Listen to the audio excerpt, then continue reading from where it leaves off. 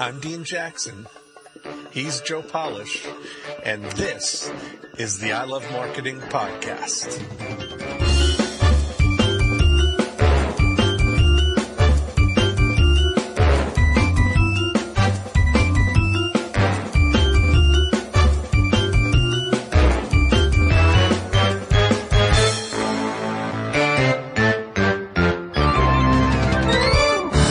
Everybody, it's Dean Jackson. Welcome to the I Love Marketing podcast. No Joe Polish today, but we have an incredible guest with us this week. If you've been watching, we've been talking about Hotel Impossible on the Travel Channel. And this week, our guest is Anthony Melchiorrifrom, who is the host of Hotel Impossible. And we're going to talk all about client experience architecture. And we're going to talk about some of the things that he's learned in the hotel business that apply to any business. We had a great conversation, and I think you're really going to enjoy this show. So here we go. Hey, Anthony, where in the world are you today? I am driving to a meeting. I'm actually going to a breakfast meeting with the president of the Travel Channel, Lauren Ung. Oh, that's awesome. So are you in New York then? Is that?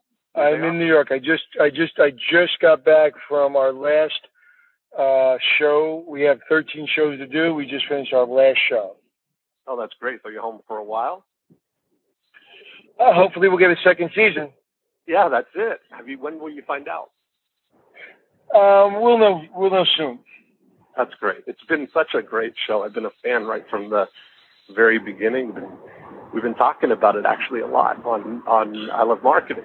We've been talking about you since the very beginning. And I read about you the day that your show premiered, and I reached out to you right away because I knew that you were someone who had a point of view and an approach that really kind of resonated with what we talk about at I Love Marketing. I mean, I've seen every episode of the show, and I've been describing you as my favorite customer experience architect because it seems like that's a big part of what you do when you go into a hotel. Well, yes. Did you see last night's episode in Nashville? I haven't yet. I'm in Toronto right now. It's not on, we don't get the Travel Channel, so I've been downloading them on iTunes, and I just saw that it showed up on iTunes. So I've seen every episode up until then. The last one I saw was the one from Branson. Okay, great. So why don't you get Travel Channel? I'm not sure why our cable provider up here doesn't. Well, we gotta fix that, don't we? I know. We do, absolutely. Well, you called me a customer service architect, a guest service architect, I should say. The last thing I think about is the guest because it's the only reason I do what I do is the guest. So I concentrate on the details. I focus on the ownership. I focus on the bedding. I focus on the carpet. I focus on the feeling, the smell, the greeting. I focus on everything. Last thing I focus on is the guest. Because if I focus on everything, the guest is going to have an incredible experience. If I the first thing I think about is the guest, and the first thing I look at is the guest, it's like, what would the guest want? What would the guest want? What I say is, what is the right thing for this hotel? What is the right thing for the employee? What is the right thing for us? How do we make money? How do we do what we do? And then make it an incredible guest experience. So what has happened so many times is I go in and well, the guest likes this. Well, yeah, the guest likes that, but if you do that, you're going to go out of business. Yes, the guest likes that, but somebody's got to work overtime to provide that. Yes, we want to do that. We want to change the furniture. That's absolutely, the guest would love new furniture. But then we're not going to have any money to put uniforms on the employee, and the guest, the first thing they see is the employee. I just had that conversation not 24 hours ago with an owner. So we, as business people, whether you're marketing, sales, hotels, restaurants, doctor's office, focus on what you do well, and then tell everybody how well you do it. And then the guests will have a positive experience.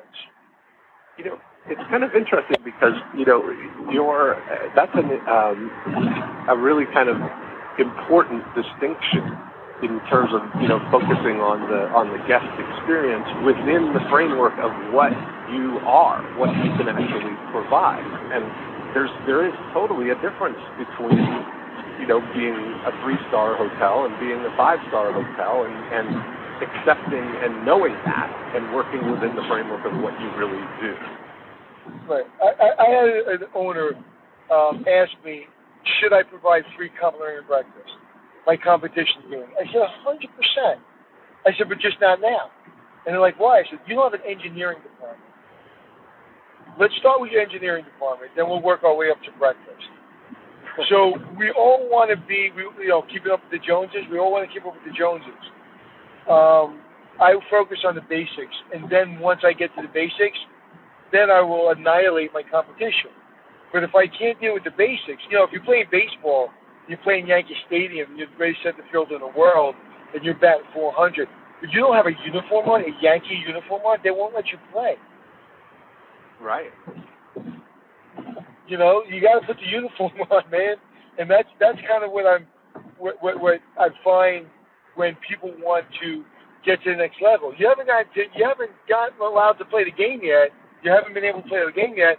You already, you want to take the field against your competition. And plus we owe it to our employees to give them the basics. You see the show. I mean, there's not a lot that I do that is taking what I've learned from a business perspective and really applying it. What I've learned, I learned in kindergarten. Show up on time, look people in the eye, keep it clean, pay attention, and be the best person you can be every day. I get past that, and then I can show you, everything that's in my toolkit. And that's kind of what I'm having a little frustration about, is that we can't even get to first base, and we're trying to hit a home run. Right. And that's interesting, isn't it? Because so many times people want to, and I imagine it's the same with hotel owners, they just think, well, if you could just do some magic marketing and get our occupancy rates up, everything would be fine. And you're saying, well, it's got that's exactly what happened. I just went into, I won't tell you what show, but I just finished the show, and literally this was the conversation. So, Mr. Smith, what's your biggest problem? Marketing. I said, really? Here's the star report. You're 78%. Your competition's 56%. You have no problem with marketing.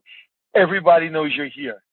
Okay? Your rate is $40 lower than your competition. Okay? $40 lower than your competition. So is it a marketing, or is it a business 101, set your rates appropriately to your demand and to your location? What is it? It has nothing to do with marketing. Okay, and then why is your rate $40 lower than everybody? It's because your hotel is abysmal. It is terrible. And it's not clean. It's not being run well. You're losing focus. You're concentrating on things you shouldn't be concentrating on. So is it marketing? No, it's not marketing. Now, once I give you back your hotel and we did some amazing stuff, you're going to do what? He said, well, I'm going to market it. I said, yeah, but what are you going to do first? Mm-hmm. I take pictures 20 times until he kept on repeating it to me. And then once you do pictures, then you're going to start marketing. Right. So that's, again, am I that smart? Am I smarter than the next guy to be able to figure that out? No. It's just that we get lost, in trying to be, we want to win the championship without putting in the work. When we look at, whether it be LeBron James or Derek Jeter or whoever we look at as our heroes, we don't see the work. When's the last time you saw Derek Jeter, get up in the morning at 5 o'clock and hit the treadmill and be at the field 2 hours before everybody else? You don't see that. And that's in the hotel business. That's what you got to do. You got to get in the gym before everybody else. I got you.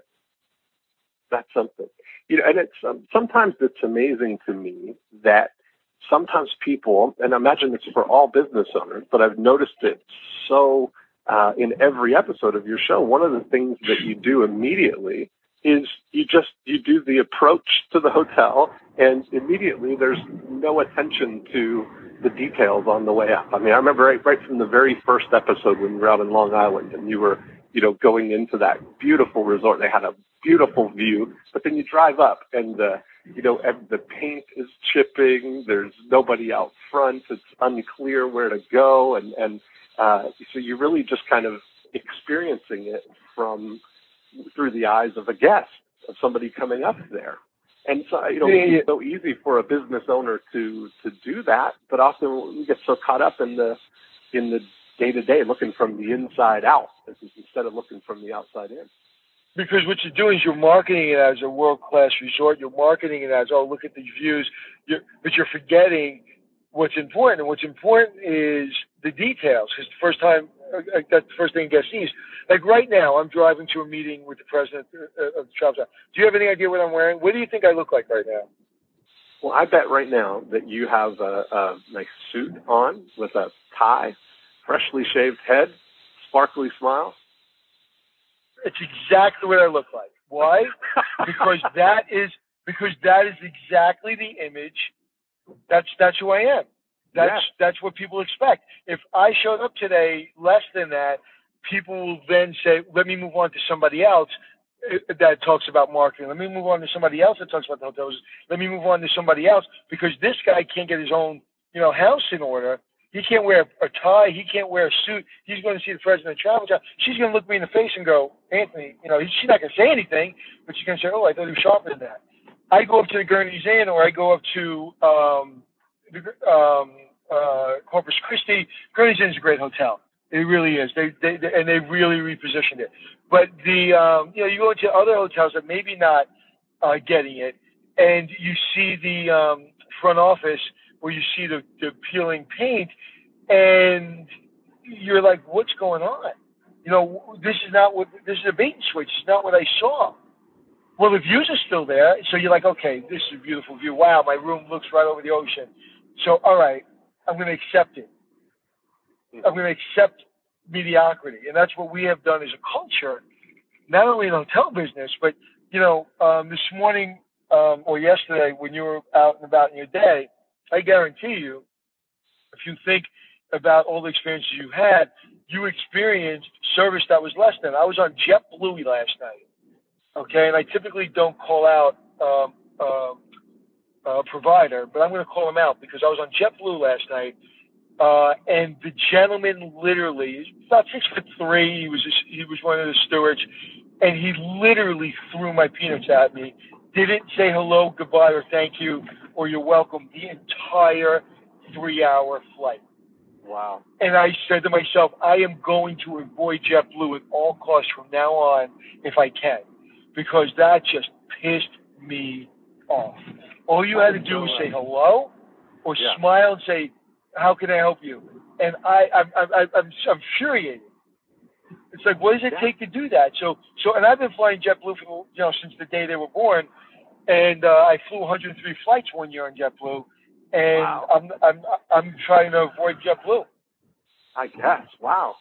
We did an episode all about customer or client experiences like that, and it was, just that. We went through a day and talked about the great experiences and the less than great experiences. I mean, you're surrounded by it all the time. As a matter of fact, the day that I reached out to you, the day I read about you in the New York Post, I was in Times Square. I was at the Marriott Marquis, and right across from there's a restaurant. I think it's called Junior's Deli. Yes, Junior's. Is it Junior's? Well, I'll tell you, Anthony, that was bar none, the single best single diner experience that I've ever had. I walked in. They recognized immediately that I was by myself. There were people in the lobby there waiting for tables, and the lady looked right at me and said, "If you'd like to eat at the bar, you're more than welcome." So I just walked right up there. They greeted me right away, took my order.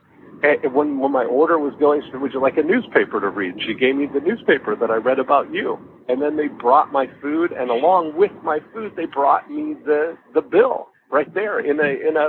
It was just like a perfect experience, and it doesn't take a lot to really execute on something like that, but it takes just the vision somebody had to have, the leadership and the vision for that to actually happen, because I've gone through and that same thing happens each time I go there. So it's not just, a serendipity that I had a great experience. Somebody has architected that experience for me. Well, there's three things that are going on. One, they don't have to be nice to you there, because that restaurant is literally the epicenter of Times Square. And they could literally throw the food at you, and they will still make a lot of money, because the location is just it's one of the greatest locations in the country. And every time I go in there, I have the same experience you do. Matter of fact, I didn't want to go because of the Times Square tourist trap. So I was like, you know what? I told my wife and my kids they wanted to go when we were in Times Square. I was like, you know what? I don't want to go. It's Junior's was born. They're famous for cheesecake on Flatbush Avenue. Their first location's on Flatbush Avenue in Brooklyn. And Junior's, if you're from Brooklyn and you grew up in Brooklyn, you know Junior's Cheesecake as well as you know your first name. And when they did an outpost in Times Square, I was like, this is going to be ridiculous. And it was so good. I go back every chance I can. Matter of fact, I may actually go there today because I'm going to be in the area. And it's just a great experience. And number two, the reason that's a great experience is because you're right. There's an architect that says, this is important, customer service is important. But most important is, I'm not that smart of an architect. But their parents, if they did a good job, raise these people correctly, whether they're 20 years old or 80 years old, and they're going to be appropriate and look me in the eye, shake my hand, and be nice to me and anticipate my needs. Three times you're going to say, because it's important. They anticipate you're going to need a newspaper. They anticipate you in the rush that they gave you the check. And that's what we don't do. But their parents taught them that. I am a true believer in spending time interviewing. Eric Long at the Waldorf Astoria spends all his time interviewing and exit interviewing people, because that's where he has 1,200 employees, and that's where he spends his time, because that's why he runs a great hotel. I'll give you an example. We just did a show, and they need a front desk agent for many reasons. And I don't know what I'm going to do when I get down there. I have no idea what I'm going to do. So I get down there, and I say, okay, we need a front desk agent. So I tell one of the producers, put it in the paper. Or put it on the internet, we need a front desk agent. And they're like, well, we can't do that, but we don't have time. I said, please do it. They do it. They go through 200, 300 resumes, all horrible. They get two. First guy that comes up to me, I was like, oh my God, this guy's not going to work out. Great guy, but just completely not the right person. Second person, no hotel experience, have no idea why my producer would have called this person in. I do, because I always tell them I don't always need experience. But she worked in a Chinese restaurant. She was a busser. She was a waitress. Never, ever worked in a hotel. You can tell she was a young girl because she's still in college, a young lady. And she sits down, she's poised, she looked me in the eye, she shook my hand, she got the job. Done.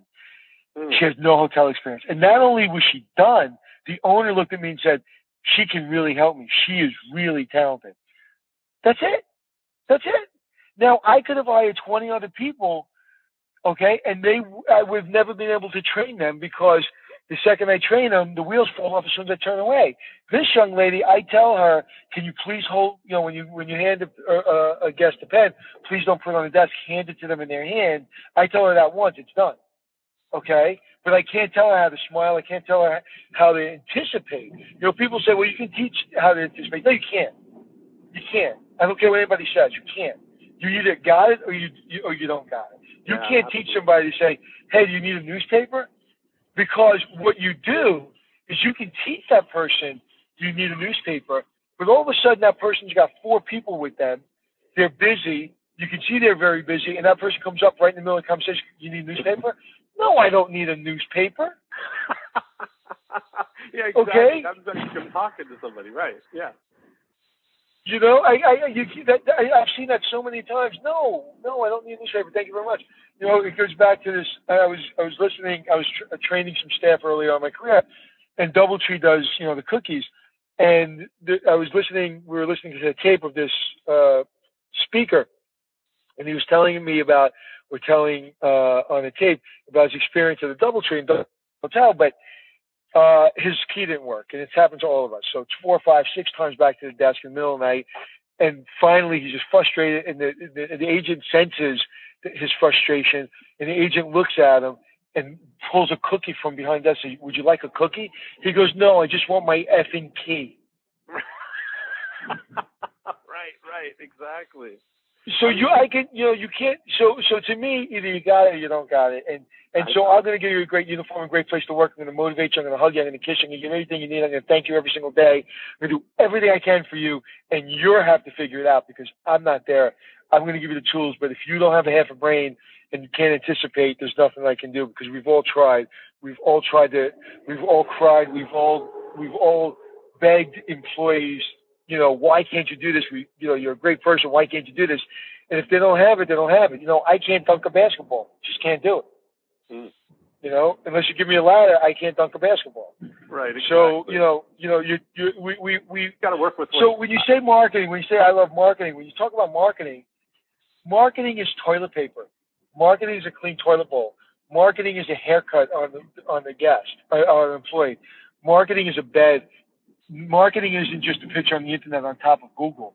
Okay, marketing starts with the color socks you wear, with the suit that you wear in the morning, because everything is important. I once heard someone told me everybody's a boss watcher. I never forgot that as long as I lived. It's the only thing I learned from this gentleman because everything else he did was terrible.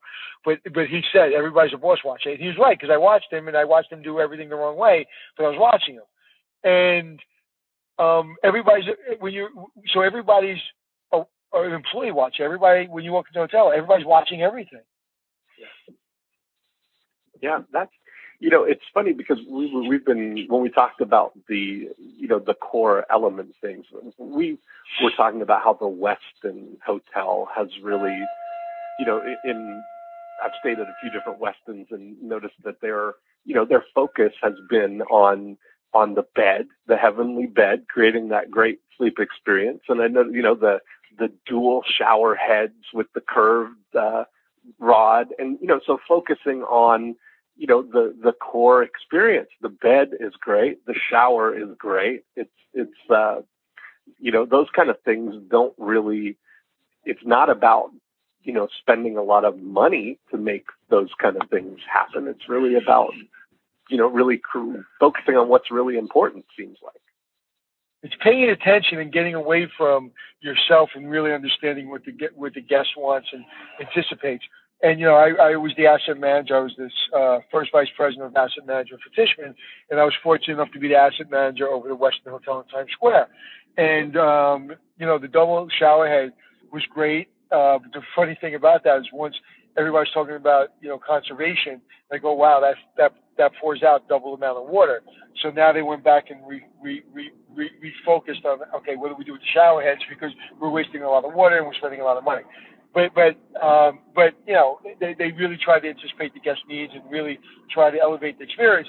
The bed the same way. It's like the bed's stupid. They were the first person to come out with this great bed, and everybody, whether it be a 2-star hotel, 5-star hotel, have the bed. And one of the things that they did phenomenally well is I'm sitting Sunday morning about 7 years ago. I'm reading the New York Times as I often do, as my wife's reading the Daily News, and all of a sudden I read an article about the Westin smell, about their scent. And I was like, wow, a hotel has a scent? That's amazing. That's the first time I read about that. And out of the paper fell the sample scent. It was probably an advertorial. And I never forgot it. And I was like, wow. And it immediately, just made me want to stay there. This was before I worked there. And then I was actually at the Nickelodeon Hotel at the time. I was the vice president, traveling back and forth to Nickelodeon. That's why I did 103 flights. That's the reason I did 103 flights on JetBlue that year. And so as soon as I got that, I found out who they used to develop the scent.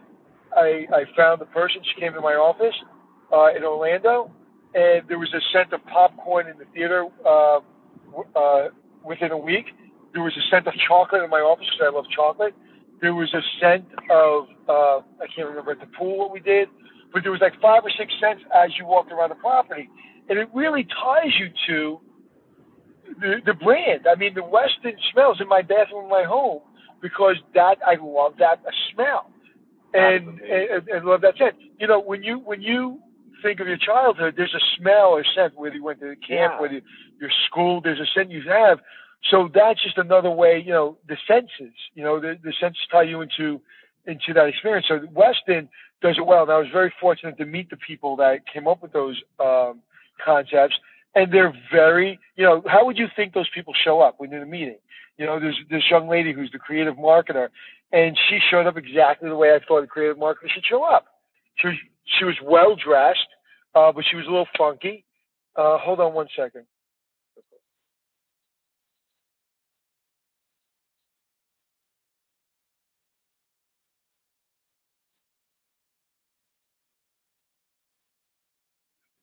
I'm sorry about that. No problem. And so they showed up, you know, the way I expected them to show up. And you know, and that's marketing. When I did the $10,000 martini at the Algonquin, Carla Cagavalli, who now runs Carla Cagavalli PR agency, right, helped me come up with that idea, and it repositioned the Algonquin. Whether I did the round, I did a. Go ahead. I'm sorry. I was going to know. I wanted to ask you about the Algonquin because I know that's been one of your crowning achievements, kind of thing, turning around the Algonquin. I understand you shut it down when you first moved in for a month.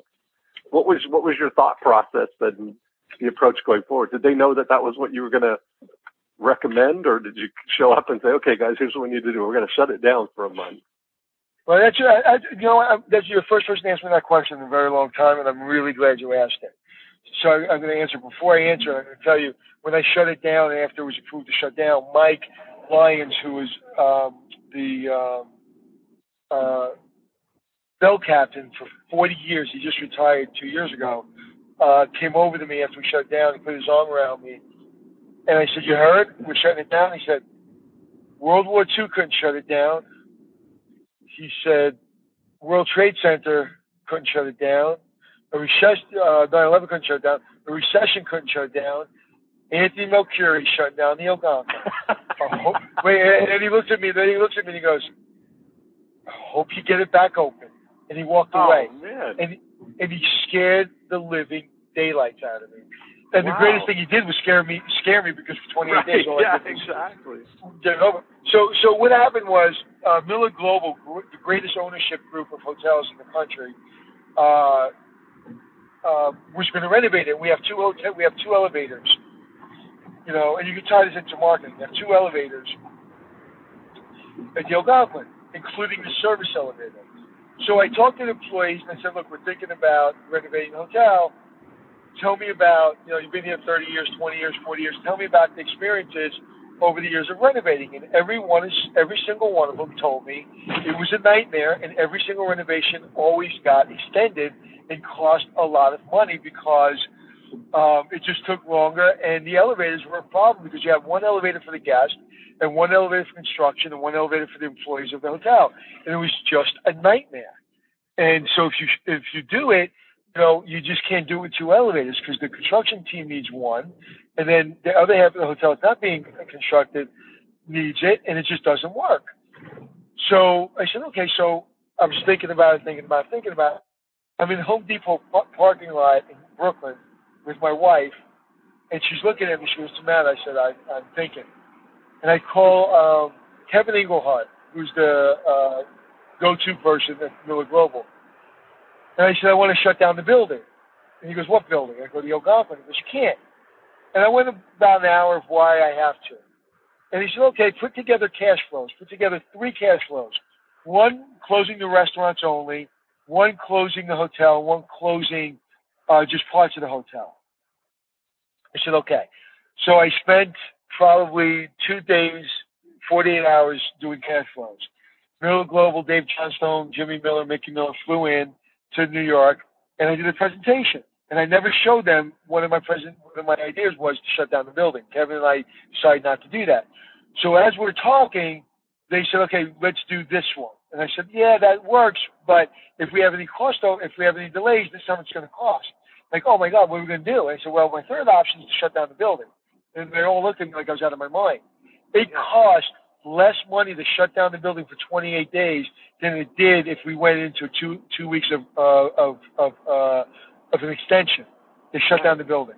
So that's how we did that.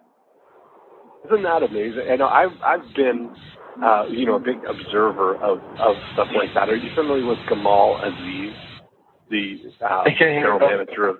He's the general manager of the MGM in Las Vegas. You know what's so funny? I just had an conversation with the food and beverage director at the MGM through email last night, but no, I'm not familiar with him. Well, so Gamal Aziz, when he was at Bellagio, I think, and came over as the general manager of the MGM, and there was a big article. This was probably in 2006, and it's really stuck with me because the guts and the foresight that he had. This approach has really kind of stuck with me in everything that I did. But he takes a really different approach to improving things. He breaks down all the elements of the hotel. So he looked at the restaurants, the casinos, the guest rooms, the shows, and he looks at it from a perspective of what is the very best thing that we could do here. Like they had a nice restaurant that was doing a lot of volume. I think it was doing about $4 million a year in revenue. And he knew that in Las Vegas, if they had a celebrity chef, a really high-end restaurant, that they could be doing at least twice that amount. So he went into the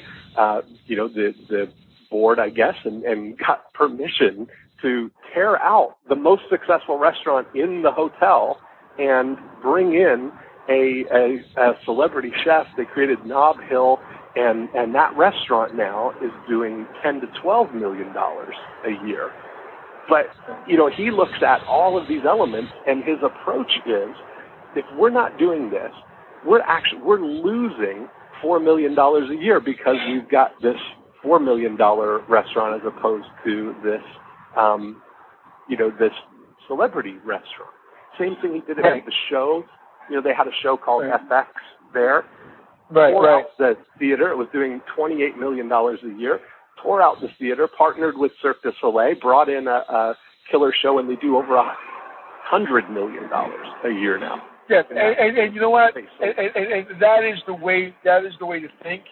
What happens is people that don't have the money think that way and then get themselves in all kinds of trouble. Because if I just have something better, I can make more money, and then they wind up going out of business because they put all their money into the idea and they don't have time for that idea to pay off. So that's wonderful, and that thinking is exactly the thinking when I was at the Algonquin. I knew Miller Global could afford to shut it down for 28 days because they had money. So if I went into Vegas, I would think the same way he thinks. If he came into the Algonquin, he would think the same way I think, because what we think about is how do we get the most money? How do we get the best experience? 100%, that's the way you're supposed to think. This is a problem in only 20% of hotels in this country are non-branded hotels. So a guy who owns a non-branded hotel that's struggling goes to Vegas, sees all this glitz and glamour, comes back to his hotel and screws it up because I want to be that. Well, you're not that, man. You're never going to be that. So stop being that. Be who you are. So, like, there's one hotel you saw, like Branson, Missouri. It's like in the pool area, we were playing bingo. Yeah, and I was like, right? It was like bingo, man. I'm in Branson, Missouri. The kids are running around. The parents are running around all day. They come to the pool. It's one of those great old games that are, that brings the family together that they can do together. So when she said, I'm going to do bingo at the pool, I was like, that's kind of corny, I said to myself. I was like, okay, bingo. It works for this kind of hotel. So whether you're the Bellagio, whether you're Algonquin, whether you're a hotel in Branson, Missouri, be who you are. Bingo works there. Bingo works in Branson. Pulling out a $4 million restaurant and putting a $12 million restaurant works in Vegas. Putting the martini on the rocks at Algonquin works. My brand of managing these kind of hotels work. If I go to the Waldorf Astoria, it still works, but I have to just change what I'm talking about. I'm not talking about bingo. Okay, I'm talking about something else. And so don't try to slap stuff on that doesn't work. The building has got to speak to you. And when I was at the Algonquin, the building spoke to me. That's why Dorothy Park and the Round Table, all this history, no one was talking about this history. We did a off-Broadway play of Dorothy Park and the Round Table called Talk of the Town. People thought I was out of my mind. I brought a production into the Oak Room every Sunday and Monday night of Talk of the Town. It ran for 4 years. I did a radio show called Talk of the Town. Some of my guests were Kurt Vonnegut, Linda Ellaby, Bill Bonanno, the son of the Godfather, who was the person that was depicted in Godfather. His father, Joe Bonanno, was the Godfather. So I had all these people at the table. That's what the Algonquin was back 100 years ago. Everybody just came in, no matter who you were, no matter if you were a crime boss, no matter if you were Kurt Vonnegut, no matter if you were Linda Ellaby. Everybody just talked, man. We just talked. That's what we did. So that's what I did at the Algonquin. A couple of weeks ago, I'm having lunch with Eric Long at the Waldorf, and I have to get this in because it just you talk about, that guy made an impression on you at the $12 million restaurant. I'm talking to Eric just recently, and I start, what do you do to evaluate your performance? You've been doing this 17 years, Waldorf. What do you do to ensure you keep doing it? And he said, they bring in a company and they do shopping. They shop at the hotel and make sure that the service is appropriate. Well, okay, everybody does that in big hotels. And he said, yeah, but I do something different. He said, I have 2 marks. It's called A plus or F. That's it, A plus or F. It's either A plus or it's an F. It was like he punched me in the chest and knocked me off the chair. And I was like, exactly. I get that immediately. That way, yeah. I was thinking the entire, I never put it into words. And he said, my boy, let me tell you something. He said, everybody when he gets me, everybody thought I was crazy. It was a fight. It was an uphill battle to evaluate on A plus by that or F. He said, but that's what it is. It's either the best or it is not the best. Mm. And it just blew me away. So if you have Branson, Missouri Hotel, if you have an MGM or you have the Algonquin, is it the best or is it not the best? Meaning, the Algonquin may not be the best in the world, but is it the best hotel it can be? Mm-hmm. Like, I'm wearing a nice tie. Is it the nicest suit and the nicest tie?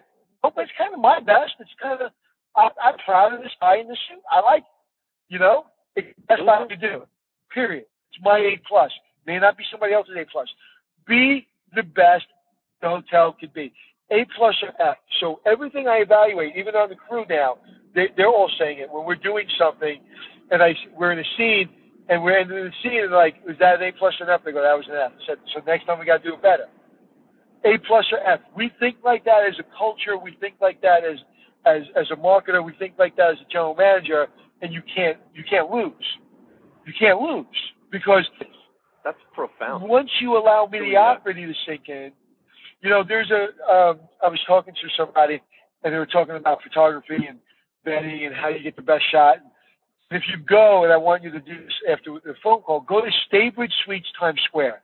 The email or the URL is staytimesquare.com.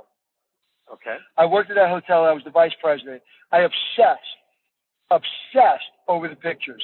My director of marketing, Patricia, who's now director of marketing over at the Millennium, myself, bed designer, and a photographer, obsessed over the details. If you tell me that bed, when you look at that bed at staytimesquare.com, isn't the best picture of a bed on the internet in New York City, I'll give you $10. We obsessed over it. We did. It took us 24 hours to take 6 pictures. We obsessed over it because 1 million people a year are going to look at that picture. Right. Yeah. So that picture is an A plus. Right.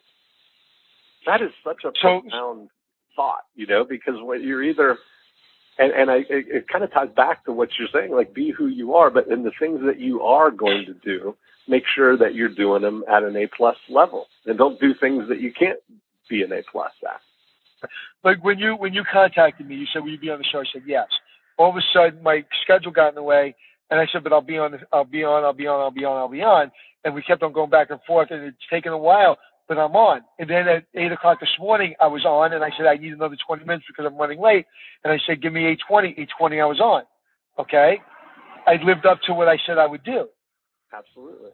That's what we want. If all of a sudden, you got me when the show was just starting and I was busy in my own life and I was busy with my own business, but I didn't have now the demands of a show. In the last, once the show aired and everybody saw the show, and I'm going to be on today's show on Thursday, so all of a sudden things like that are coming my way, and you're doing all this preparation, and you're doing a million things, but I gave my word. I'm not going back on my word. Even my PR person, Carla, I love her. She goes, are you sure you want to do this? It's like, he doesn't have a tremendous audience, and, this is going to take some time. I said, of course I'm going to do this. I said, I'm going to do this, and I'm going to do it again next year if he wants me to do it. Of course I'm going to do it. Why wouldn't I do it? But when I do it, I want to make sure I give you, what you want. I don't want to do it in 10 minutes when I don't have the time to do it. So Eric Long really instilled that in me, and we've talked probably once or twice a year for the last 12 years. We always have lunch or drinks or dinner, and I always learn something. And I learned I'm not as good as I thought I was, because I don't think everything I do is an A+. And it's got to be A+, or somebody's going to do better and I'm going to lose out to them. That is so great. And Anthony, I really appreciate you taking the time to come on and share with us, because it's, I think the stuff that you advocate, the things that you've shared even on this call are just tremendous value. I think every business owner, is going to be really thrilled with all the things that we've been able to talk about. Well, my pleasure. If I could say one thing before we leave, do you mind if I say one more thing? Yeah, I'd love to hear. Every business owner, whether you're in the hotel business or any other owner, look at it through your guest eyes. When I was at the Plaza Hotel, and it was 1991, I think, and I was the front office manager, I remember we had a lot of complaints, and my boss spent most of his time just responding to complaints. This was before, internet and email and TripAdvisor, and he would spend a lot of time just writing letters to guests. And I said to myself, wouldn't it be great if we prevented the friggin' problems? Wouldn't that be fantastic? Wouldn't it be fantastic? Because if I can prevent the problems, I don't have to do anything all day but talk to my guests. And that's what I do. I don't really do that much all day except talk to my guests. So I saw it through the eyes of a child. When you go to the Plaza Hotel and that child pushes that revolving door, and she read the Eloise books, or she saw the Home Alone 2 movie, and she pushes that revolving door, she expects music, she expects, gold confetti, and she expects Eloise to be jumping all over the building. So when when the child walks through revolving doors, I don't know if they necessarily care about most comfortable bed or if the toilet bowl's clean, but they want to know where Eloise was. And that we didn't have a tour when there was books and Eloise was there, lived at the Plaza. We didn't do that right. That stayed with me. And when Randy did that, I was like, of course, that makes sense. So every single time somebody puts their hand on your door to open up your door, that's potentially the first time they've ever done that. So that experience has got to be real. And if you're not passionate about making that first experience the greatest experience, then you shouldn't be in business. I mean, you should do something. You should, go behind the curtain and do something else. I am passionate. When you see the show last night of The Fiddler's Inn, I wish you could take the 40 hours that we shoot and see all 40 hours, because we take 40 hours and it comes down to 42 minutes. Right. And you would see some of the great things that happened at The Fiddler's Inn, and really, truly, how we rebranded the hotel. We rebranded it. They're competing against the Marriotts and the Hiltons of the world, literally surrounding their hotel, and they forgot they were the Fiddler's Inn. You were the first hotel in Nashville. You're across from the Grand Ole Opry. You got the best location. Dude, you're the Fiddler's Inn. Believe it. Do you believe it? Do you believe it?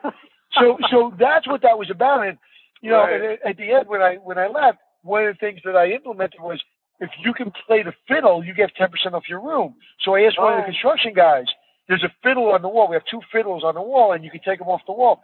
And I said to the construction people, I said, hey, Chris Rogers Construction, I said, can any of you guys or girls play the fiddle? One guy, there was about 6 people tried to play. None of them can play. But on the show, you see the one guy that could play. He pulls the fiddle down, and this man had everybody slapping their knee.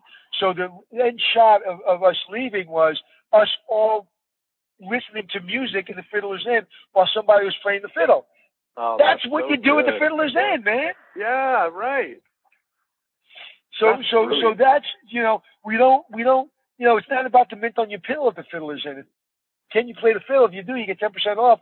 And, you know, that's what it's about. It's about being who you are. And, you know, one of the greatest gifts that Travel Channel gave me when I wrote the show and I brought it to them, you know, Brian Leonard, who's the vice president, said, when there's a camera and there's Anthony in the room, if that camera's off, I'm gonna kill somebody. He said, put the camera on and just let him be Anthony. And that's exactly, you know, when people say, Anthony, you're always on this time crunch, and it seems like fabricated, that even my wife said it to me last night. It pissed me off. We're sitting there watching the Fiddler's In together, and she says, oh, you know, here it goes again. You know, the construction job's not going to get done. We all know it's going to get done. I said, really? I said, watch the next scene. So the next scene is me at 2 o'clock in the morning, getting dressed, coming into the lobby, thinking, that, you know, having a panic attack that it's not going to get done. And I see 30 people working at 2 o'clock in the morning, and they're all Chris's family. And I'm like, what happened? He goes, you know, you scared me. You're right. I don't think they're going to get it done. So I got my family. Blanche, the designer, did not sleep for 2 days. I always feel sorry for poor Blanche every time I watch that. Yeah, well, you know, I don't feel sorry for poor Blanche because poor Blanche got more balls than both me and you together. She's the toughest. She's the toughest person, so she can stand up for herself. She's a great designer, but you know, she's a great designer. But she's tough. Yeah. She's tough. She's tough. But but poor Blanche, like you say, she didn't sleep for 2 days, and Chris Rogers didn't sleep for 3 days. He started to smell. I was like, dude, you stink. It's like so I'm having a panic attack. I'm about to throw up every show, and people say, oh, well, we know it's going to get done. I said, congratulations, because you know something I don't know. You know, we just did a show in Daytona. It rained for 4 days, and we painted the outside of the building, and it rained for 4 days, and we were only there for 4 days. Oh, no. And it's literally, I mean, it washed us out. It destroyed our paint job. You know, so now you'll see on this show whether we got it. You know, and if it rained for 4 days and you're painting outside and your paint job's ruined on the last day and the building's on 3 acres, I'll let you think if it got done or not. Sometimes stuff doesn't get done, and there's nothing I can do about it. Yeah. So if you ever ask me a question that pisses me off the most is when people say, well, you know you're going to get it done, so why do you do it? Why do you have that time frame when we all know it's going to get done? Because the only people that know it's going to get done is the audience, because I have no idea it's going to get done. Right. Yeah, you always pull it off, which is cool. There's been a lot of tension for that reason. I mean, between me and the director of Blanche, behind the scenes, it's crazy. People may start to smell, but yeah. You know, I just thought of something. Maybe you should have the scent of Hotel Impossible. Yeah, but you know, it's I invite people down to the set when we're able to have, you know, do that, because if you saw the stress level, you know, what Blanche has to go to create these unbelievable designs in the time frame she has, and how hard she works, and the director and the cameraman, and how hard these people work. No one's ever done. I think Hotel Chatter said, you know, who's the idiot that thought they could turn around a hotel in 4 days? I got to see this. And then the next article was, wow, that idiot is actually doing it. Well, I'm the idiot, and the team's doing it. You know, it's like we're doing it. And, you know, but one of the things I don't want people to take away from the show, it's some shows, most of them are transformational in the sense of that I gave you the tools. In a hotel, you know better than anyone, you got to carry it. It's not like in a restaurant, this is the menu, this is the design, that's the chef. It's difficult. It's hard to execute every day, but those are the elements. In a hotel, the elements are, it's everything. So every day you have to, you know, you got to do everything well. So I'm going to give you the blueprint for the top 4 or 5 things you're doing wrong, but not only you got to do those 4 or 5 things right. You got to do everything right, and it's difficult. It's a business that really, a lot of investors get into, and within 24 hours they're out because they're like, I can't do this. Well, if anything, you realize from watching the show, I was amazed by a couple of things. Number one, how many, these are all sort of independent or family-run hotels. You always have this sense of hotels being, big corporate things, but you're really tapped into like the hotelier, the family business, and the ones that seem to really turn it around are when you're able to reignite the passion of somebody who is, really standing behind everything. I'm going to tell you an insider that I haven't told anybody. And there's one hotel person, I won't even call him a hotelier, but one person in the season, and he said something to me as we're leaving, and I told him, I said, sell the hotel. I won't tell you what he said to me, and he said, why? I said, because that is the most asinine thing anyone's ever said to me. You don't care about the hotel. And he looked at me and goes, you know what? You're right. And he may sell the hotel.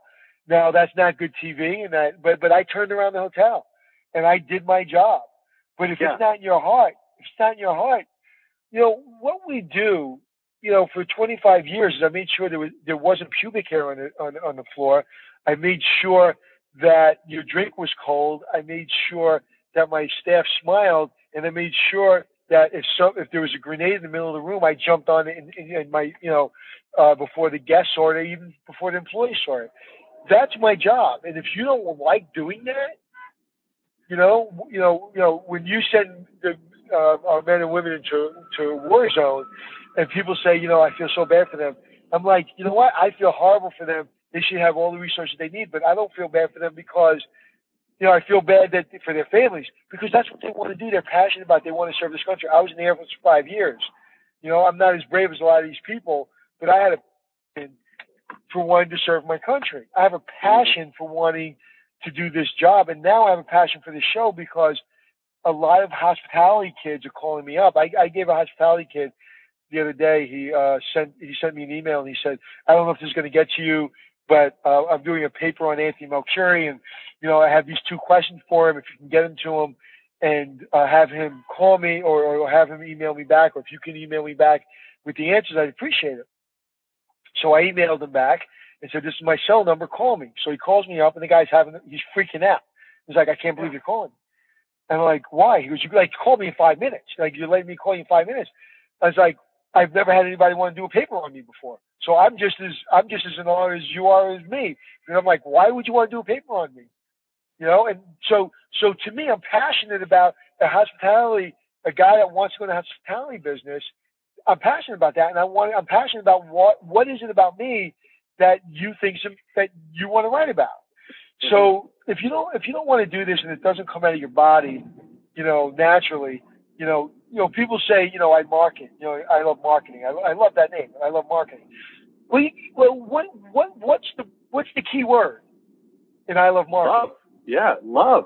You're absolutely right. And that, I think, as an observer, that's the thing that immediately comes across with you, is that you are absolutely passionate about it. And you show up at a hotel, and every single episode, you're more passionate often than the owners about the hotel and the experience. Because I think yeah. Fascinating. It's contagious, is what it is. It's compelling, to be around people like that. Well, thank you. And, and the reason the passion comes off and I'm able to do it is because I really do have an amazing director, amazing team. We have a great designer. I mean, I get a lot of the credit. I really do. Like, even when I run hotels, I get all the credit.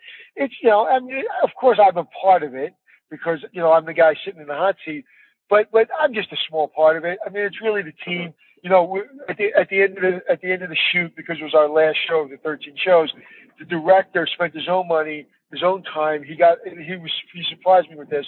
He got bald caps for the entire crew, got my glasses, like, glasses that look like mine, and everybody wore a suit and tie. It's 11 o'clock at night. We're exhausted. We just finished the shoot. We've been rained on for 4 days, and they surprised me in the middle of the lobby with, 20 Anthony's. Everybody was in bald hats, and they all made fun of me because they were all mocking what I was doing. And one of the things that came through, and I was laughing. I have it on video. I was laughing so loud.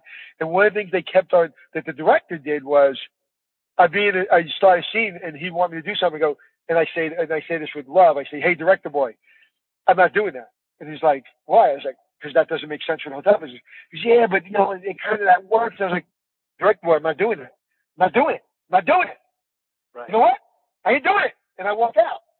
And he did that. And he's like, and we were all laughing because everybody knows I'm never going to do anything for a show. I'm never going to do anything for the show that is not, that a hotelier will say is bullshit. Right. I gotcha. So, and it's funny. I took a really, I love that they did that because it showed that they have a sense of humor. I have a sense of humor, but it also showed the most important element that, I'm not doing anything just because it's easier or just because, we painted the outside of a building in Florida when it could rain any minute. And everybody said, well, we can't do that because of the rain and we might not get it done. I was like, it's Hotel Impossible.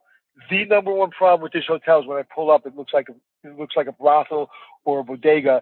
And I don't care what I do on the outside. If I don't paint this hotel, it's a 1-star hotel, and it always will be a 1-star hotel. And they said, but it may not get done. I said, then we'll film it.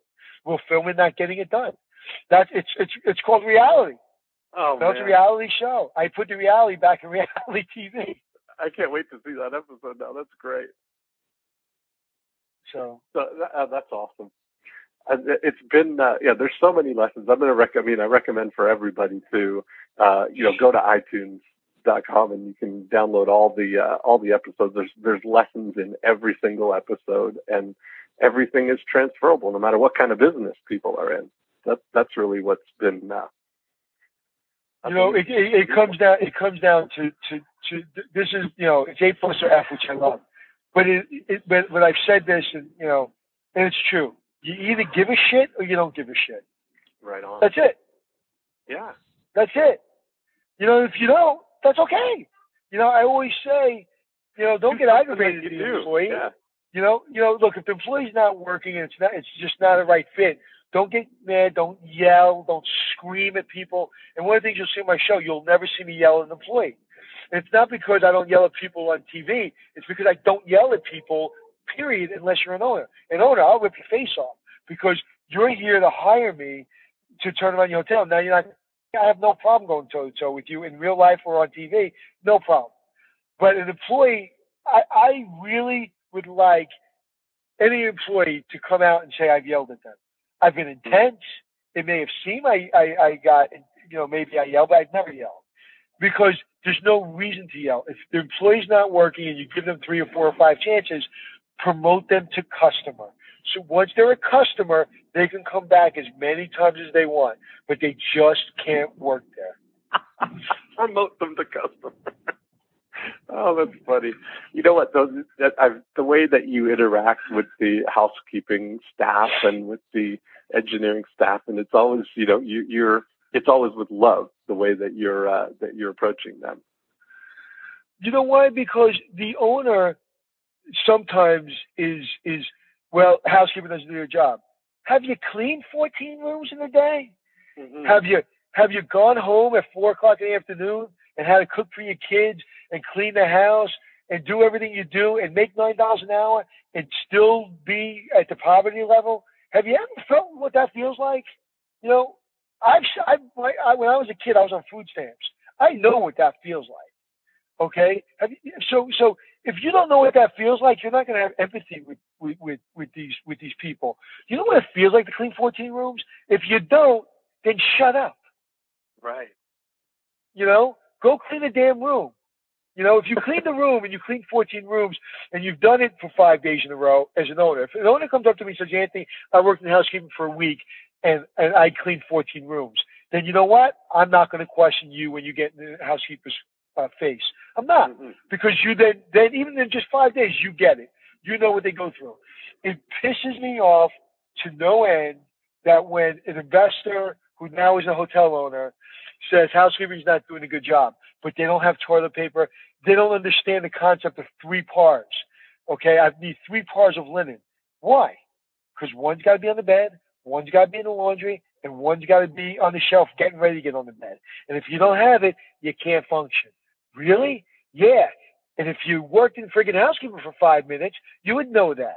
So I really have no, when you, before you're a pilot, you got to learn in the simulator how to fly a plane. They don't just give you a plane after taking you, after you sign your name and saying, okay, you passed the test, here you go fly the plane. I truly believe that every hotelier should have to work in every single department before they're allowed to own a hotel. Yeah. And that's fascinating, because then they get the real experience, right? Well, absolutely. Think of it this way. You go into a restaurant in New York City, there's an A, B, or C in the window. A means great, B means not so great, C means you suck. Okay? You go into a hotel.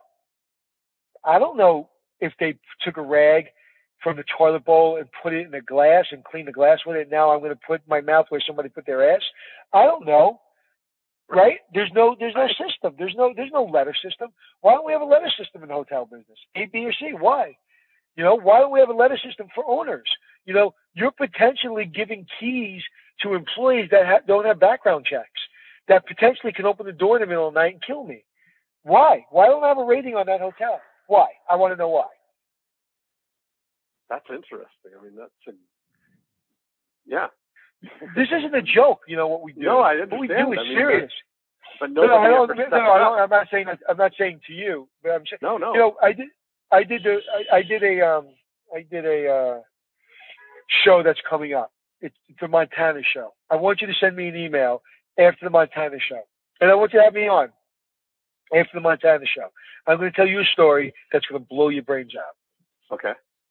Okay, but I'm not going to tell you until after the show. And why? And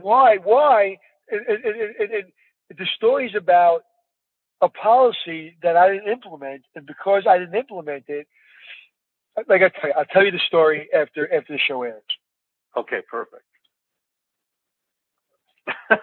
That's what you call a cliffhanger. Keep us coming back. So that way, now we have to. That means you have to come back so we can close the loop on that. Yeah, the only way you're going to get the loop closed is for the time. I have to tell you the story because you won't see it. Perfect. I love it. But it'll literally blow your brains out when I tell you one little policy or one little thing I didn't do, how it could have wound up being literally tragic. Our hotel, the business, we have the safety. You saw the of people in our hands. You saw the La Jolla episode where I opened up the chute. I opened up the chute. And a little kid could fall down there. When I was at the Algonquin, we had linen chutes all over the property. And I remember I got my entire executive team and my entire security team to this one laundry chute, and I lost my mind. I didn't yell, but I just lost my mind, saying why that's unacceptable. And they were like, well, the lock's breaking. I said, today, before anybody goes home, every single laundry chute in this building will be secure or no one's going home. Because it's only going to take a second for a kid to be screwing around and fall in that laundry chute and potentially die. I said, so no one goes home until they're fixed. Period. End of story. We have the resources. We have the manpower. Fix the damn laundry chutes. There's 25 acres and 15 buildings. It's a lot of laundry chutes. If you don't fix them, you ain't going home. And if you do go home, you ain't coming back. Wow. And they got with safeties, it's serious. So again, I know the show's I Love Marketing. I know it's all about marketing. Marketing comes down to everything. It's not about putting a billboard. Right. It's not about putting a billboard in Times Square. It's not about saying Junior's restaurant is in the middle of Times Square. It's about Junior's anticipating your needs, giving you that newspaper. That newspaper, that one little thing, that person giving you a newspaper made you tell me that story. Now I'm going to tell everybody that story. Because that person didn't say thank you when they gave me my peanuts last night, just told as many people as listening that disappointed me last night. And to the point where I'm actually using their name, because I typically don't do that. I've made it almost a code where if I have a bad experience, not to talk about. Yeah, you give them a break. You do. I understand. Yeah. But if it's something that blatant and that kind of, right. I've seen it coming with JetBlue that their service is getting worse and worse. And then last night I almost said something, and I'm not that person. I really am not. When I'm going about my life, I try just to stay under the radar, do my job, and go from point A to point B. But I almost said, dude, I did not pee in your Cheerios last night. Why are you being mean? Oh, that's so funny. You know what? I was just thinking that server at Junior's, if they hadn't have given me that newspaper that morning, I wouldn't have read about Anthony, and I wouldn't have reached out right away to you before the show even aired, and we might not even be here. See? Your passion changes everything. It really does. Absolutely. Well, Anthony, I really appreciate your time. You've been very generous, and everything that you've shared is just phenomenal. I really appreciate it. I think our listeners are going to listen to this episode again and again. It's going to be one of their favorites, I can tell already. Well, thank you. It's my pleasure. And actually, the timing's perfect because I'm about 2 minutes from getting out of the car. So I'm glad we had this opportunity, and I'm glad I was in a situation where I can give you complete attention because, I love what you're doing. I appreciate it. I appreciate you reaching out to me. Reach out to me in the future. And like I said, after the Billing, Montana episode, call me and I'll tell you an inside story. Yeah, we have to hear all about that. I really appreciate it. Well, you have a great day, Anthony. My pleasure. Thanks.